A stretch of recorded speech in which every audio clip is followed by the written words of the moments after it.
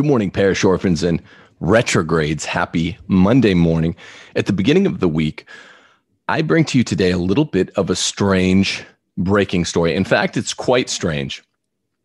What happened? An envelope with 3 bullets addressed to Pope Francis is intercepted at an Italian post office.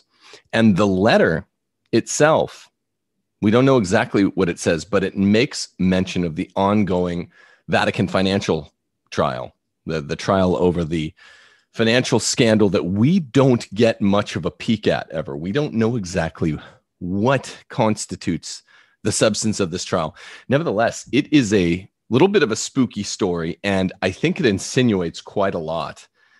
As reported by Catholic News Agency, there was an envelope addressed to Pope Francis, and it contained 3 bullets. It was intercepted in Milan late on Sunday night, according to Italian media reports. Now, this sounds more like a Southern Italian style message, right? If my Paisani, you know what I'm talking about. This is a Northern Italian post office, which intercepted it. That's Milan. Sounds more southerly.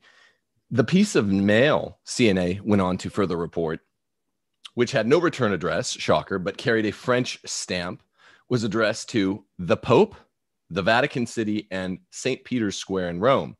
The Italian newspaper Corriere della Sera reported.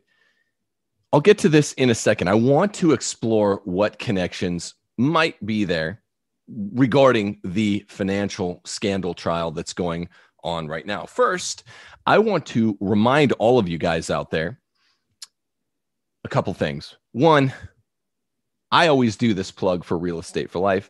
Get out of your blue state, get to a red state, go to realestateforlife.org, and some good pro-life person, probably a Catholic, will help you to make that large headache a smaller one.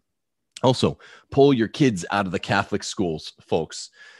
You can't trust most of the bishops here, the USCCB bishops. And the best way that we can send this message is by pulling kids out of the parochial schools. Now, you don't send them to public school, you homeschool them. And if you've got 1 foot over the curb and 1 foot on the other side, then you need a little prompting.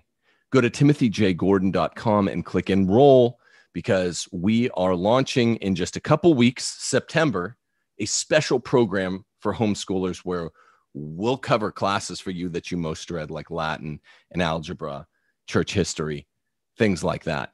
Lots of courses. Go to timothyjgordon.com and click enroll. Also, click on the like button, the share button, the subscribe button, and the notification bell. Please do that now.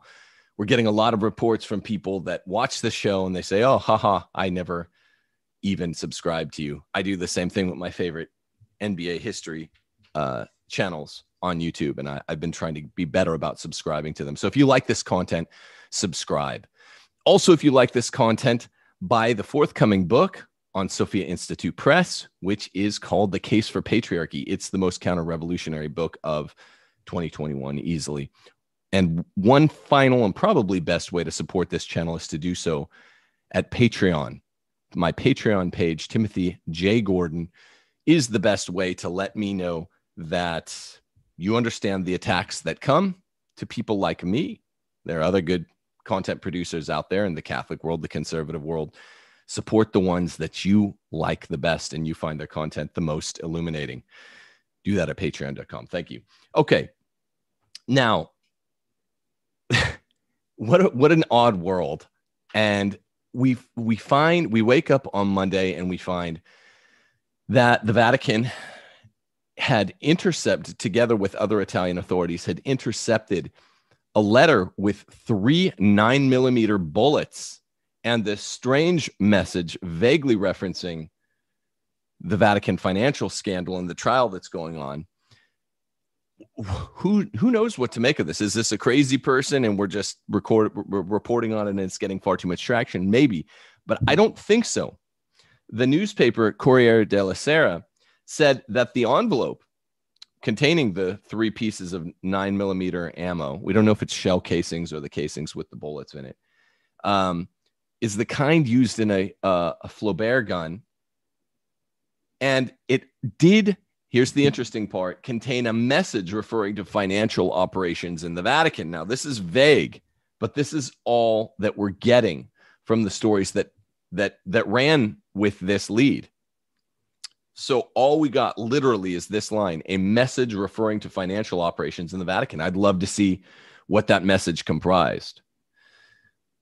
It's no surprise, it's no coincidence that this took place a week and a half after 2 weeks really after the trial began, which involves Cardinal Becciu. We'll talk some about that in 1 second. I'll give you a little review on what that trial entails.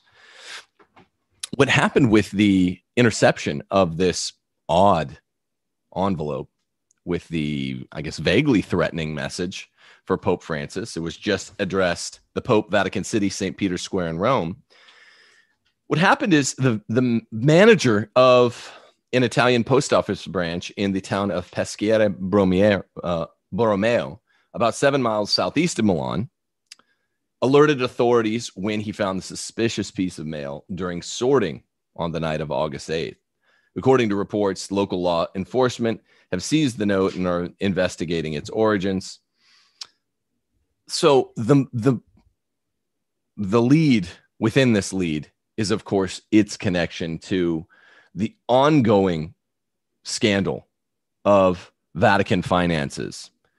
Think about the trail of breadcrumbs here. I want you guys to zoom out now by 10 years, zoom out by 100,000 feet, and take a super broad view of this thing.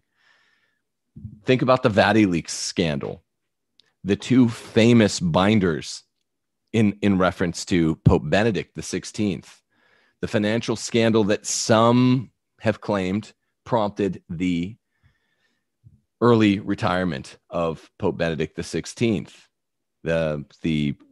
Remember back 3 years ago, I was told by some Catholic reporters who I trust that there are basically two stories about these two financial report binders.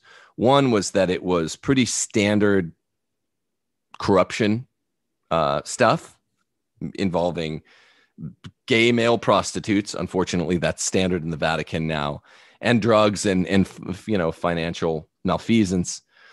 Another one, the other iteration of the story that had appeared multiple times, is that it was jaw-dropping stuff, insinuating way worse iterations of the sexual and financial malfeasance, up to and including what sounded to me like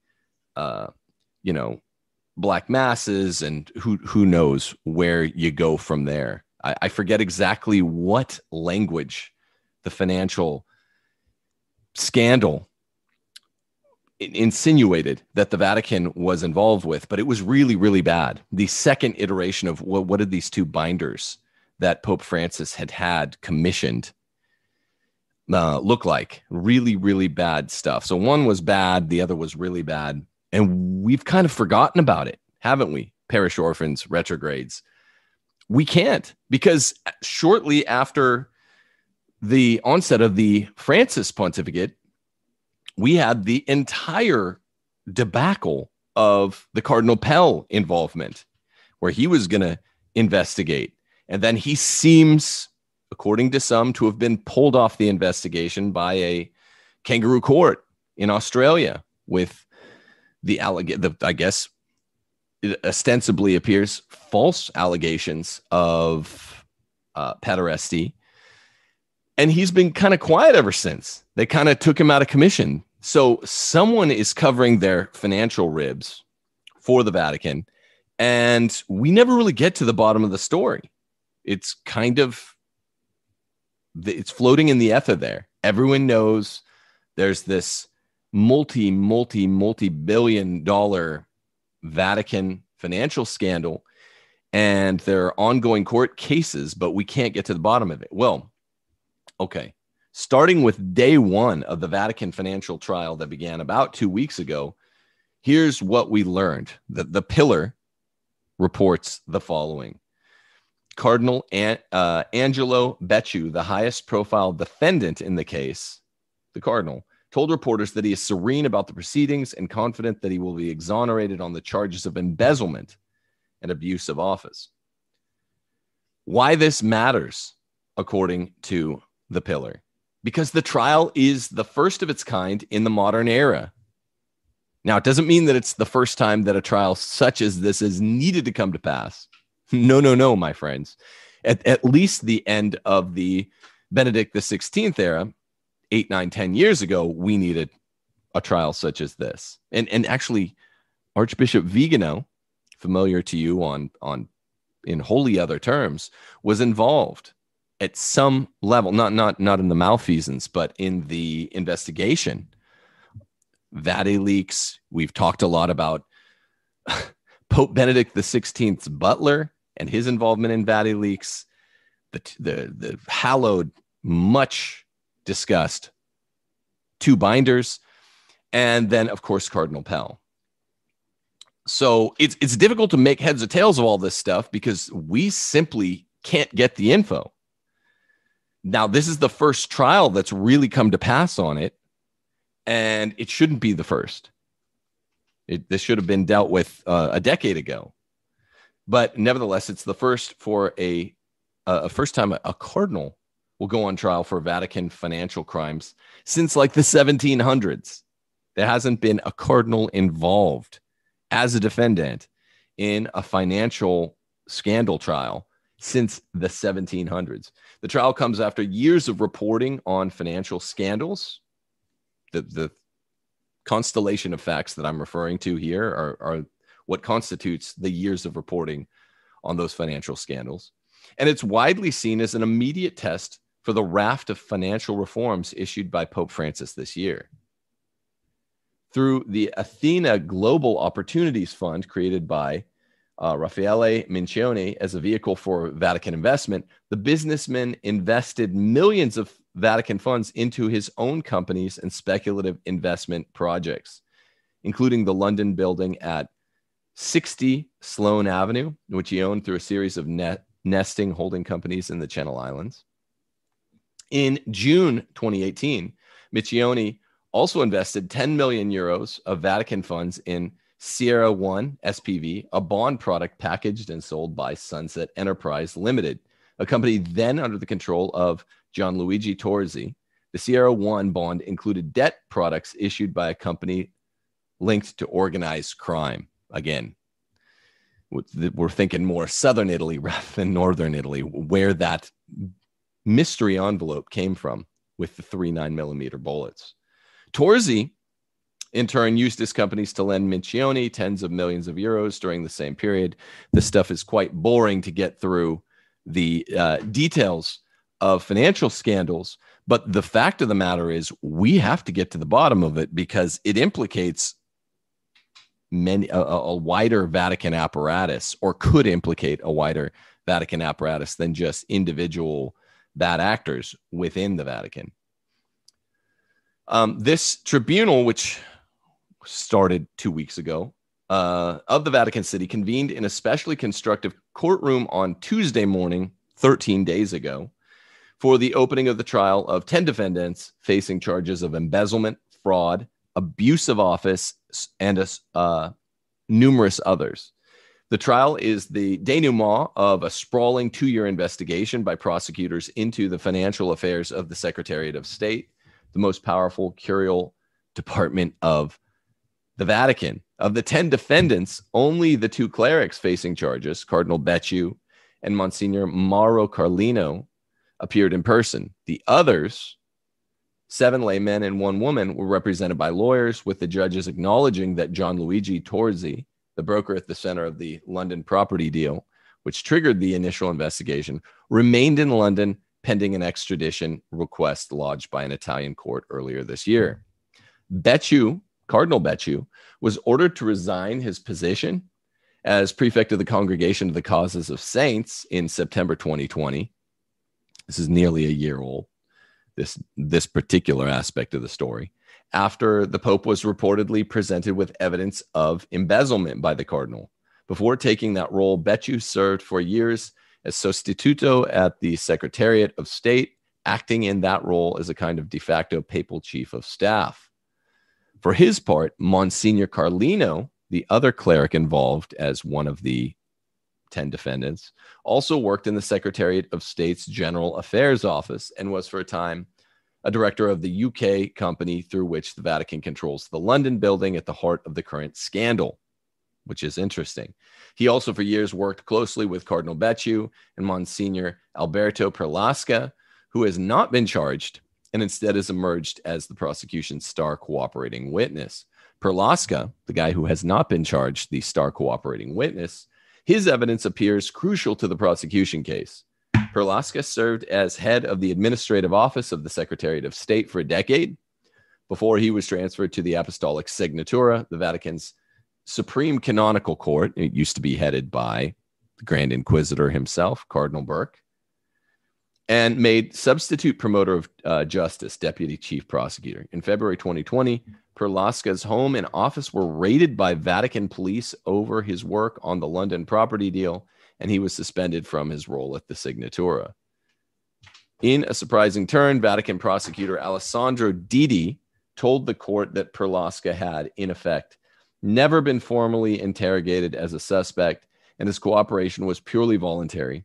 And since the sessions were recorded, they presented no evidentiary problems. Didi also confirmed that the Pope had intervened personally to authorize various stages of the investigation, including the issuing of arrest warrants and authorizing the wiretapping of computers. So where does this leave us? Well, here's where it leaves us, parish orphans and retrogrades. There's an ongoing trial, which makes at least 2 clerics look quite bad, but this is why we don't hold trials in public opinion, rightly speaking. Not ones that bind the defendants to any kind of punishment anyway. So we'll see how this develops. But the point is, in terms of the global stage that Francis centers now, he's really center stage of the globalists. The Vatican, which is the apparatus, which is not just spiritual, which is what we really care about. It's also a state apparatus and a geopolitical apparatus, has got itself involved in some heady waters, some heady tonics. It is very well off, and much money is at stake. And these financial scandals, whether or not they're connected over the last 10 years, remind us just how much skin is in the game, financially speaking, lots, and how much the bad guys stand to lose. And now, of course, when we see dollars and cents, high price tags, it makes us all think of the worldly, corporeal temptations and connections that the Vatican has cozied up near and amongst, and has assimilated a corporate lifestyle for all of its members that simply doesn't seem to square with the spiritual mission of the church and the clerics. And it reminds us that these guys are corrupt. And more than that, it reminds us of why the stakes in the game are so high. They have so much earthly to lose. I hate to sound like some, critic of the medieval church, which did so much more good than the current church is doing. And everyone loves to exaggerate upon the excesses of the medieval church, but there were excesses there. There are far more here, and there's far less redeeming good being offered by these churchmen, all the way up to Francis, the Pope. Think of what we've been talking about over the last couple of weeks, 3 weeks, with the motu proprio. We're all saying, God save the Latin Mass, which is, I think, a mug we're printing up and getting to you guys if you want it. God save the Latin Mass. God save the church. Well, now we're saying these things from its highest ministers and magisters. God save the church from these money and corruption, and I'm afraid to say, sex-addled clerics who seem to be running the show. Now, you have a trial to figure out which one's which. It doesn't do to just say, oh, well, all these guys are corrupt and in over their heads. We have to find out which ones. And that's why this ongoing trial is worth keeping an eye on. It bears watching. That's what we're going to do here on Rules for Retrogrades. It's not the most fascinating aspect of the corruption in the church, the infiltration in the church. It's sort of the nitty gritty, but it needs to be tended to as well. Whenever you see those financial figures, you're reminded starkly of that point. Okay, so God bless you all. It's a weird way to start out the week. An envelope with 3 9mm bullets or shell casings that were destined to go to the Pope, St. Peter's Square in Vatican City. Stark reminder, seems like a southerly Italian reminder, but it came from northern Italy. Let's be chastened by this fact and keep our eyes on the developing story as the weeks go on. God bless you guys. Deus Volt.